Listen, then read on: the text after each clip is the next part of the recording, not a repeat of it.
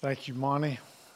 Some of the folks here had a heart attack. They thought both of us are going to preach at the same time because I don't enunciate sometimes. Some of you thought Monty's going to be my interpreter.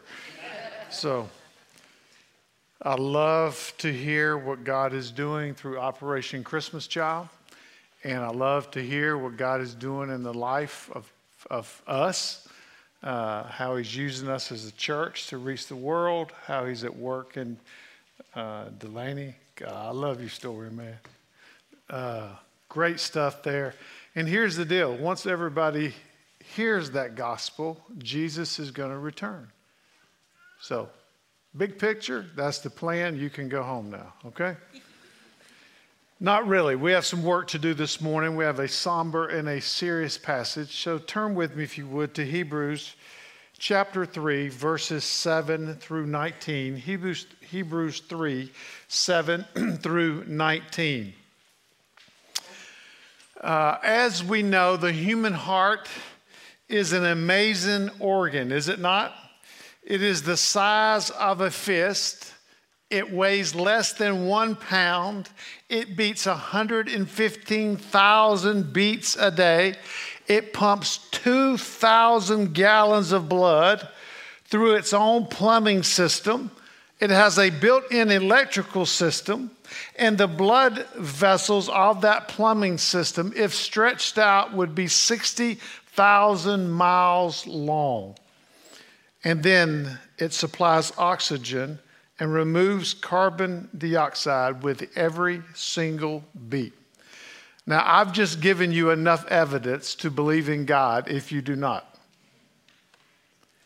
We know this too. If your heart ain't good, you ain't good. If your heart's in bad shape, physically, you're in bad shape. The writer of Hebrews, in some ways, this morning in our passage, Hebrews 3, 7 through 19, speaks to both his original audience and to us about our spiritual hearts. And he does so because spiritual heart problems, or as he calls it, hard hearts, are soul killers. Hard hearts, he says, come from a deceived heart. And deceived hearts will cause you to fall away from the living God. But Hebrews ain't the only writer that speaks of our hard hearts or our spiritual hearts, our diseased hearts, our sick hearts. It's actually a huge theme throughout the Bible, starting in Genesis going forward. Because our hearts are deceived, here's what happens when we read passages about our sick, diseased, deceitful, hard hearts. We typically read them as a people of Teflon. They bounce off of us, and then we automatically think about all the people they're speaking of.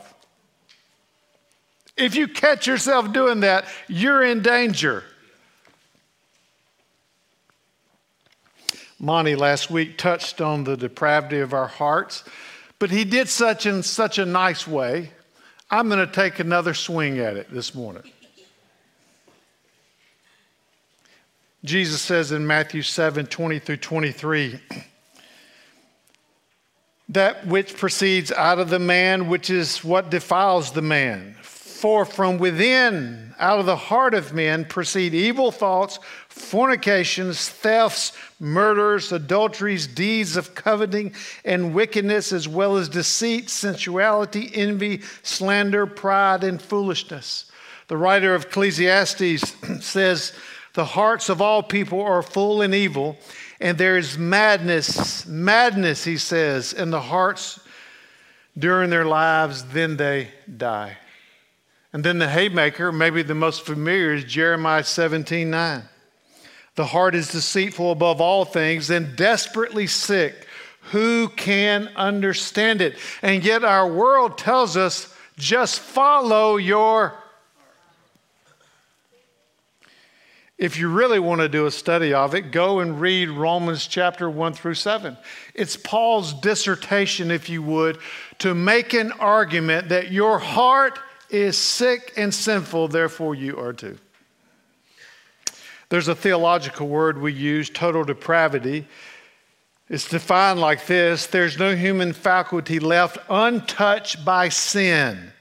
The mind, as well as the emotions and the appetites, is biased against God.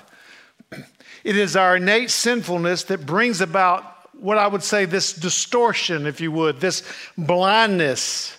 And as our text will say, this deceitfulness about our own spiritual state.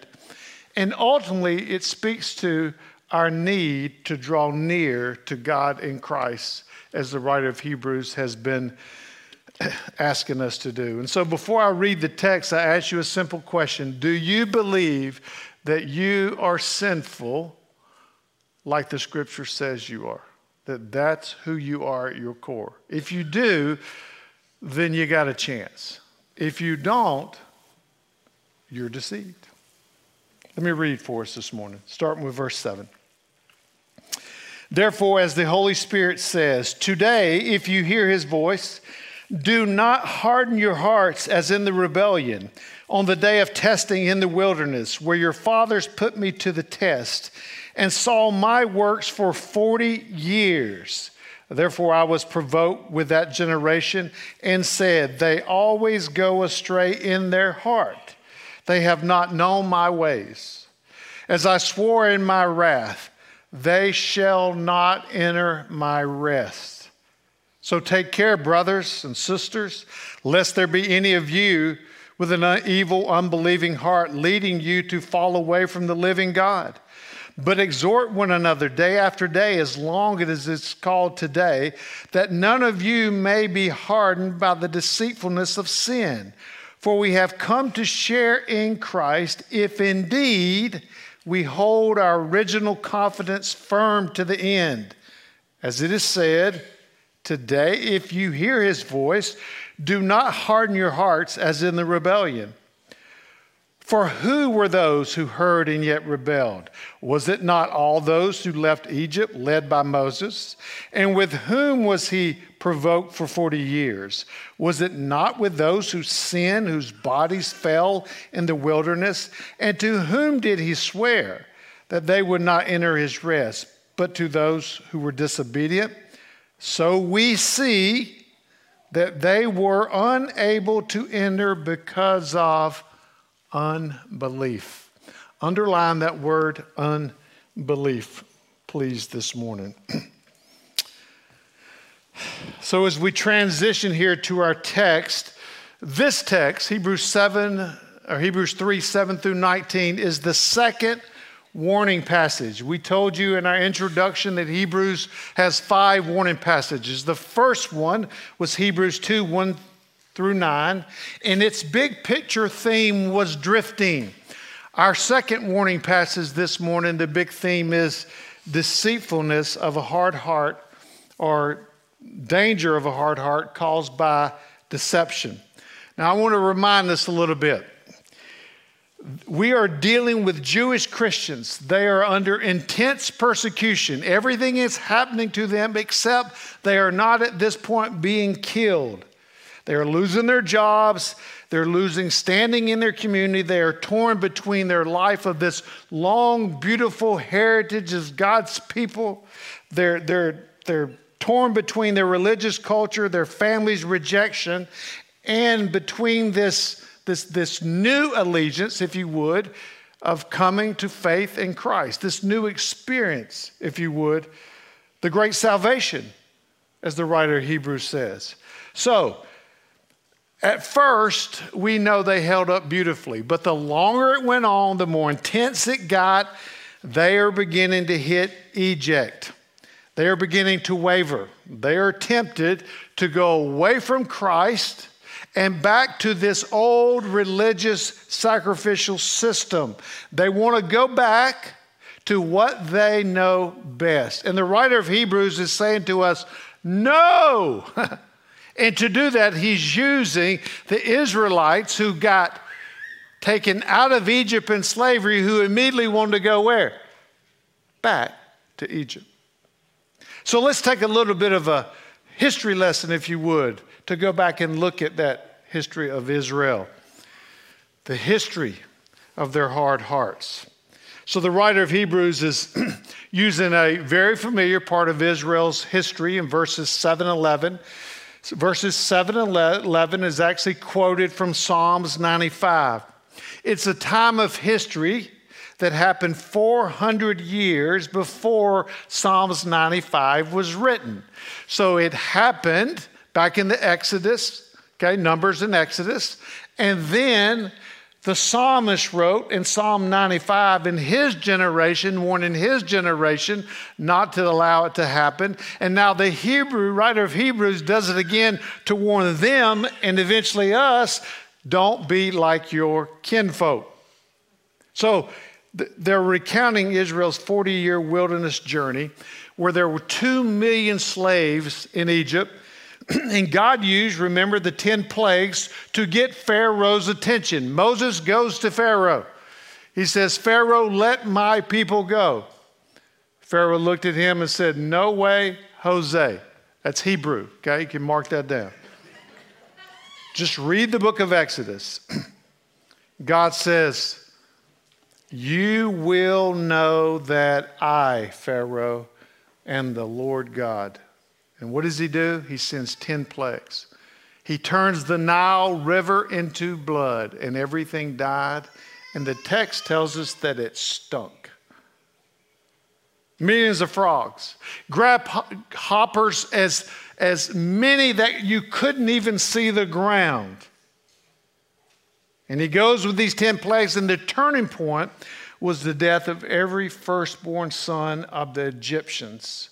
And God's people, the Israelites' firstborn son, did not die because they took blood and put it over the doorpost of their homes, and the angel of death passed over them. Everybody with me? Okay. Now, here's what's ironic. If you read Exodus chapter 7 through 11, it says the reason Pharaoh did not believe God is because he had a hard heart.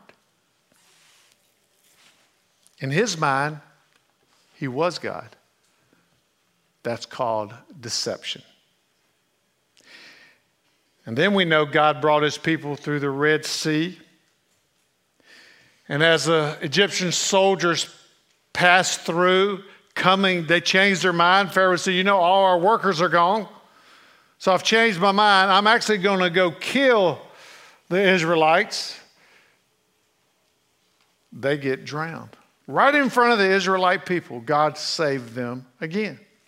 And then we know he led them by the day by a cloud, by the night by fire. He gave them bread and water and quail, a delicacy.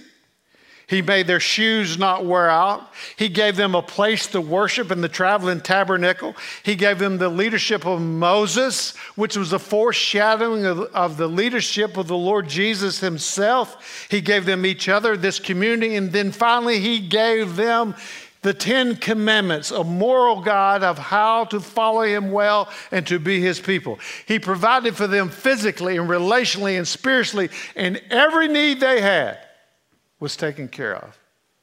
Plus, he had taken them out of slavery.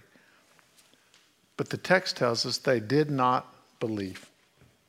Tangible grace and mercy. And I want you to know this is a confession. When I first came to Christ and began to read this, I thought the Israelites are absolutely stupid. Anybody else read it like that? And then as I've been on my own journey, coming out of slavery and walking this journey with God, I have realized I am just like the Israelites. It is humbling. And that's how we read the Bible, and that's how God's grace and mercy overwhelms us. So in light of that, let us diagnose what is a hard heart, verses 7 through 11.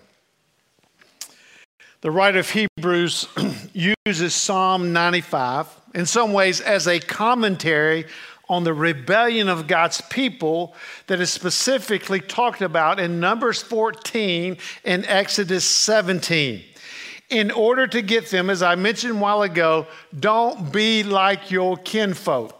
Now, if your family is anything like my family, it has been said in private, you know Uncle Joe and Aunt Sally and Cousin Jim, don't be like them. They're crazy as a cricket and a what? Hubcap. That's what he's saying here in some ways.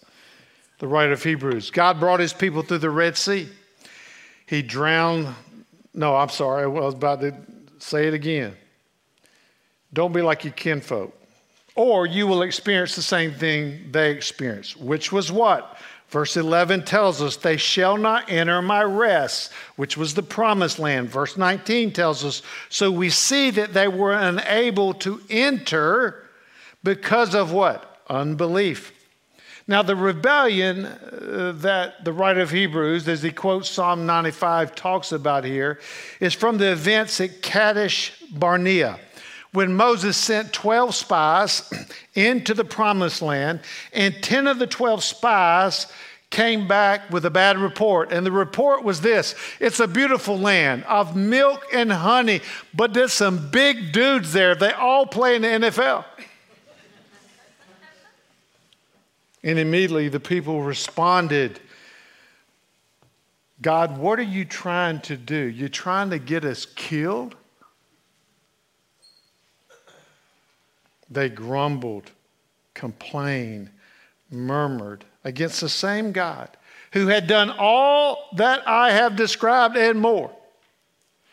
But somehow he could not handle big and tall men. D.A. Carson, the author of the book that we're using in our men's study, put it this way: the whole thing was a wee bit silly.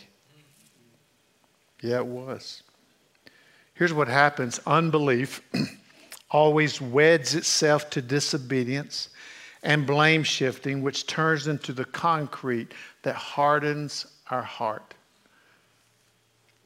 So instead of trusting God, what did they do? They trusted the 10 spies who gave a bad report. And they fell under, the text tells us, God's judgment because of unbelief. And what was that judgment? Every person except Joshua and Caleb in that generation died in the desert. Their bones lay in that desert. But I want you to know, this unbelief that the Israelites had has a long, long tail on it. I want to examine the beginnings of the growth of that tail. I want to take us back to just when that tail began to grow. If you work your way through the book of Exodus, you'll see that only 2 months after God had Moses raise his staff and the Red Sea stood up with gigantic walls and the land was dry and the Israelites walked through it, only 2 months after that event, when the soldiers of the Egyptian army were all drowned, the Israelites were thirsty.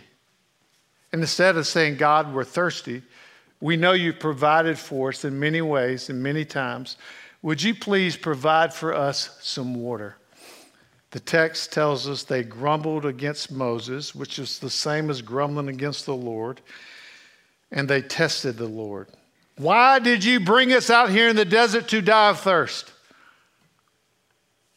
That was their mode of operation. I'll call it spiritual amnesia.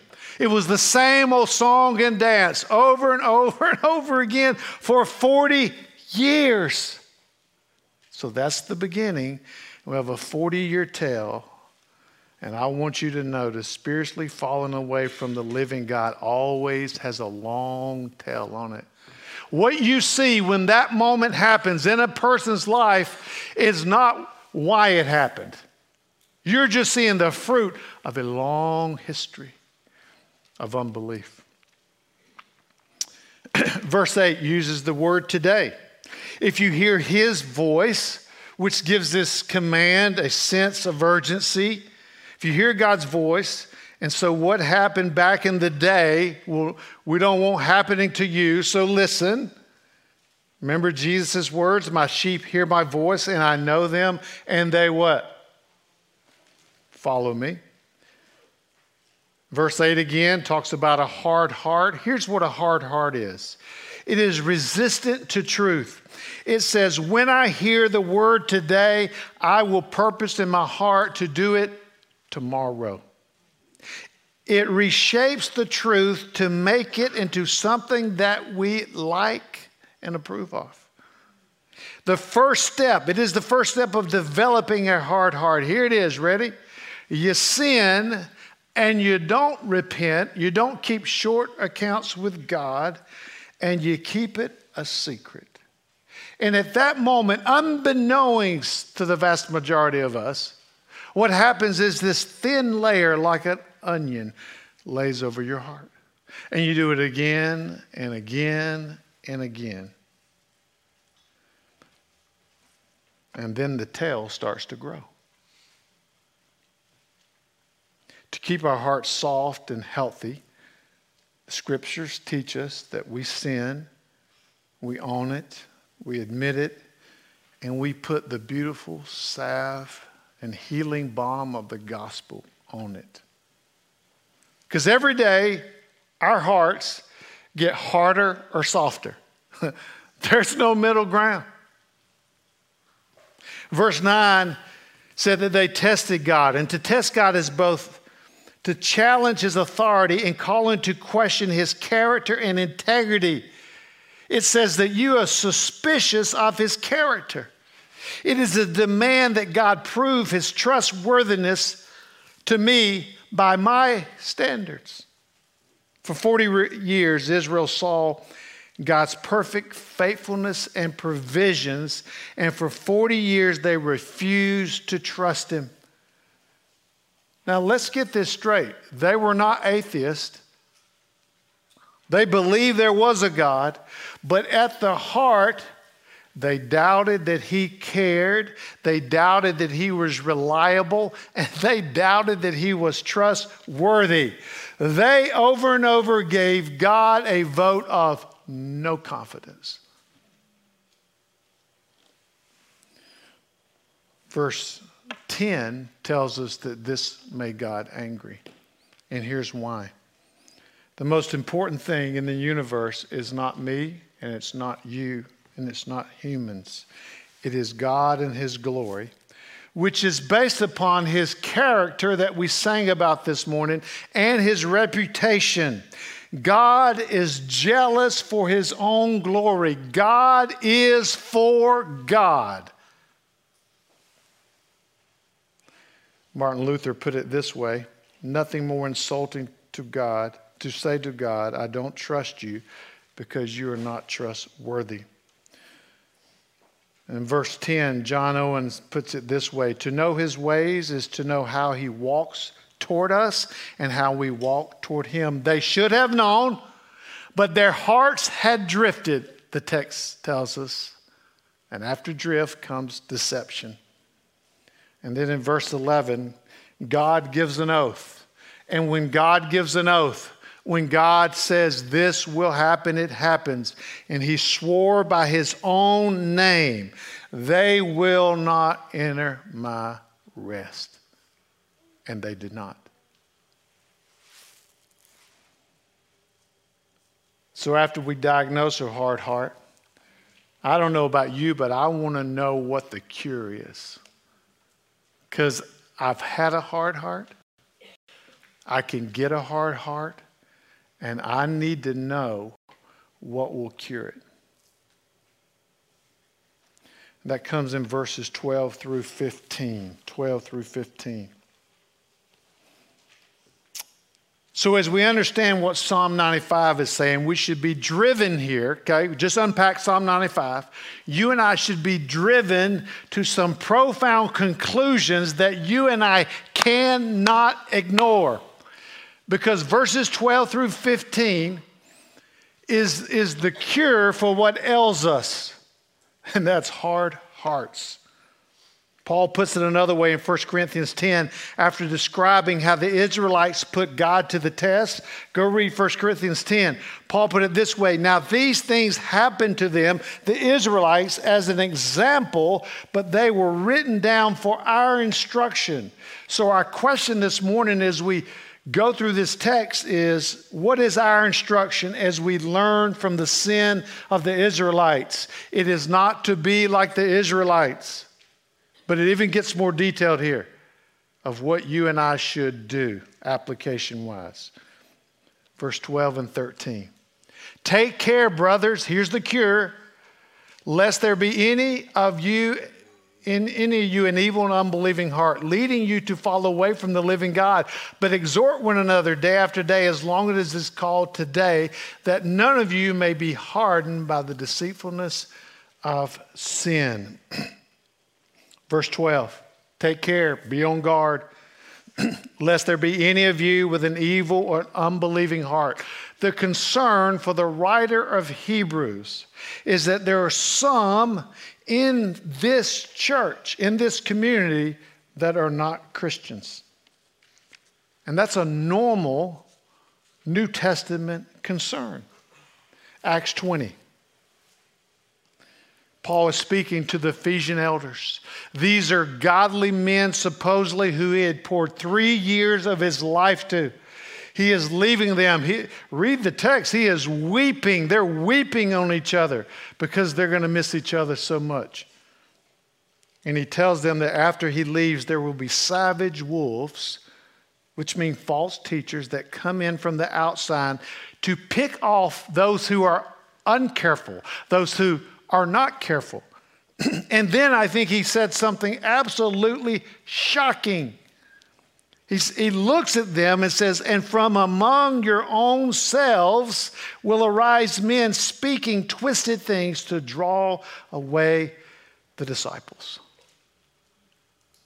His point is there are some who think they believe in Jesus, but they don't, and eventually they will show themselves. Verse 13, here's the cure. You read it. But exhort one another every day, as long as it is called today, that none of you may become hardened by the deceitfulness of sin. It is together is better. It is withward with the body. Folks, Monty and I didn't make that up. As John Piper puts it, eternal security is a community project. You and I are essential. This is what we had to get in helping each other to preserve to the end. This is a call to go the distance. This is a call to endure. This is Paul's words of marathon. The Christian journey is a marathon. Piper also says those who blow this call off, and I'm going to get into the details here in a minute, because of their doctrine of eternal security, are at the most danger. Here's the deal. If we are deeply connected to others, you will be known and you will be in a safe environment in which you can repent and repent often. The Reformer said, always what? Repenting. But if you're a non-Christian, if you happen to think you're a Christian and you're not, and you're in a community of people who know you, there's a grand chance that you're going to realize it and come to faith in Christ. Your prayer, or many Christians' prayer at 7 years old to ask Jesus into your heart, will be exposed, if it's real or not, by living closely to some others that know Christ in a real way. But if you're isolated, whether it's physically or whether you're there physically but with a hiding heart, over time, in isolation, you will find yourself doing and believing and saying things that you never thought possible.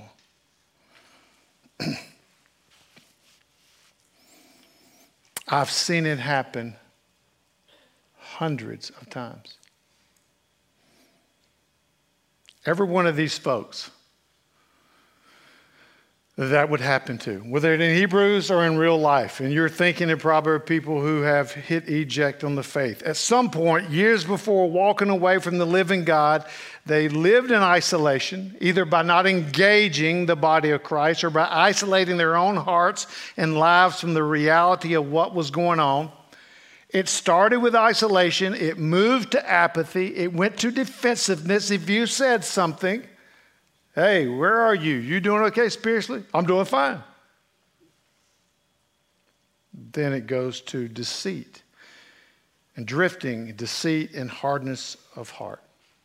So what our writer really does here in verses 12 and 13 is he screams to us, the body of Christ is a means of grace to protect us against an evil and unbelieving heart.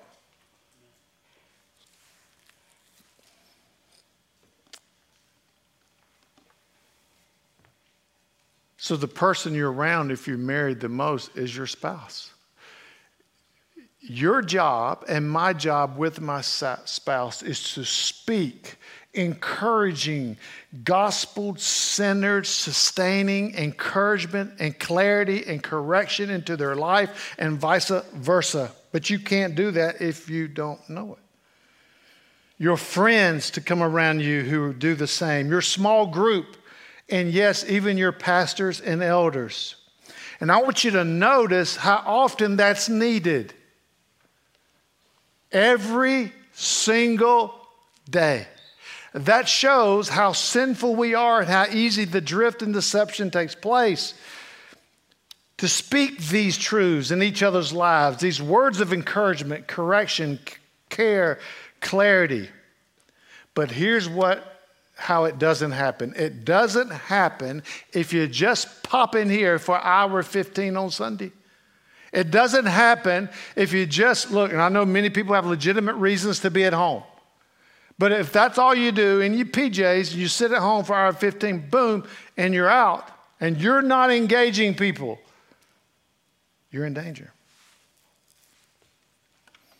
You will never, I will never be mature enough to not need biblical community.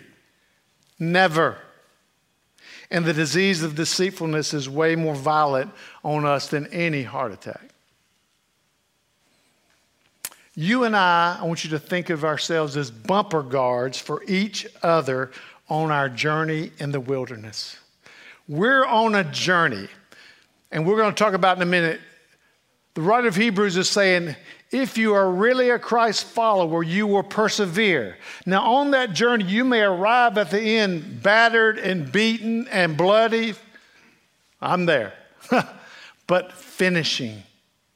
Matter of fact, why my sabbatical theme was finish strong. Because I'm on my last lap and I got a chance, and I'm as shocked by that as anybody would be. But I got a chance. So I challenge you with every fiber in my being to go down this life-giving path and living biblical community, to make it an incredibly high priority on your calendar. Matter of fact, I thought Chad's email and phone needs to be blowing up this week. I need to live in community. That's what the writer says the cure is. Next, the writer of Hebrews tells us what's the evidence. Show me your receipts. Got any evidence of strong hearts? Verse 14. Verse 14. For we have come to share in Christ, if indeed we hold our original confidence firm to the end. Our passage, big picture, has given us a definition of what real and valid faith is, which needs to be clarified in our culture. You cannot be a Christian and live as you please for just years and years and years with no conviction from the Spirit, no biblical community, do whatever you please, when you please, how you please, and say, but God got me. I came to Christ when I was 6. Because our text tells us, verse 14, the writer tells us what real valid faith in Jesus is. Real valid faith in Jesus perseveres. Monty put it last week, we are not saved because we persevere. We persevere because we're saved. Because as we're on this journey, and I am over here, I've already put one leg over the bumper rail. It is the grace of the Lord Jesus that brings me back because I am truly His. So when we get to the end of the journey, we don't turn around and go, look what I did. We go,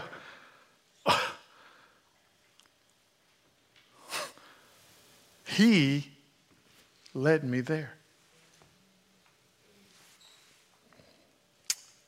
Maybe another way to put it, the grace that saved you will sustain you. This is also a very common thought in the New Testament. Listen to Colossians 1:23.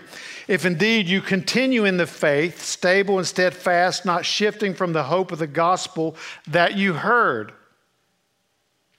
1 John 2:19. They went out from us, but they were not of us. For if they had been of us, they would have continued with us. But they went out that it might become plain that they are not of us. The gospel message these Jews heard is of no value to them because they did not combine it with faith or belief, just like the Israelites. Because here's the deal about faith. It's not something you churn up so you can get blessings from God. Faith is not a religious preference. So you can put it like this, you have your faith and I have my faith. Faith or belief or trust is based on the objective truth of its object. And the writer of Hebrews and all through the scripture says our object is Christ. Matter of fact, this afternoon, go read Hebrews 11. It is called the Hall of Faith. Every person persevered to the end, despite incredible, difficult circumstances, whether it be beatings or death. That is the point that the writer of Hebrews is saying. These people persevered. Why did they persevere? Because they had placed their faith or trust in a Messiah that was to come, who was to be their ultimate rest, and they had not made friendship with the world.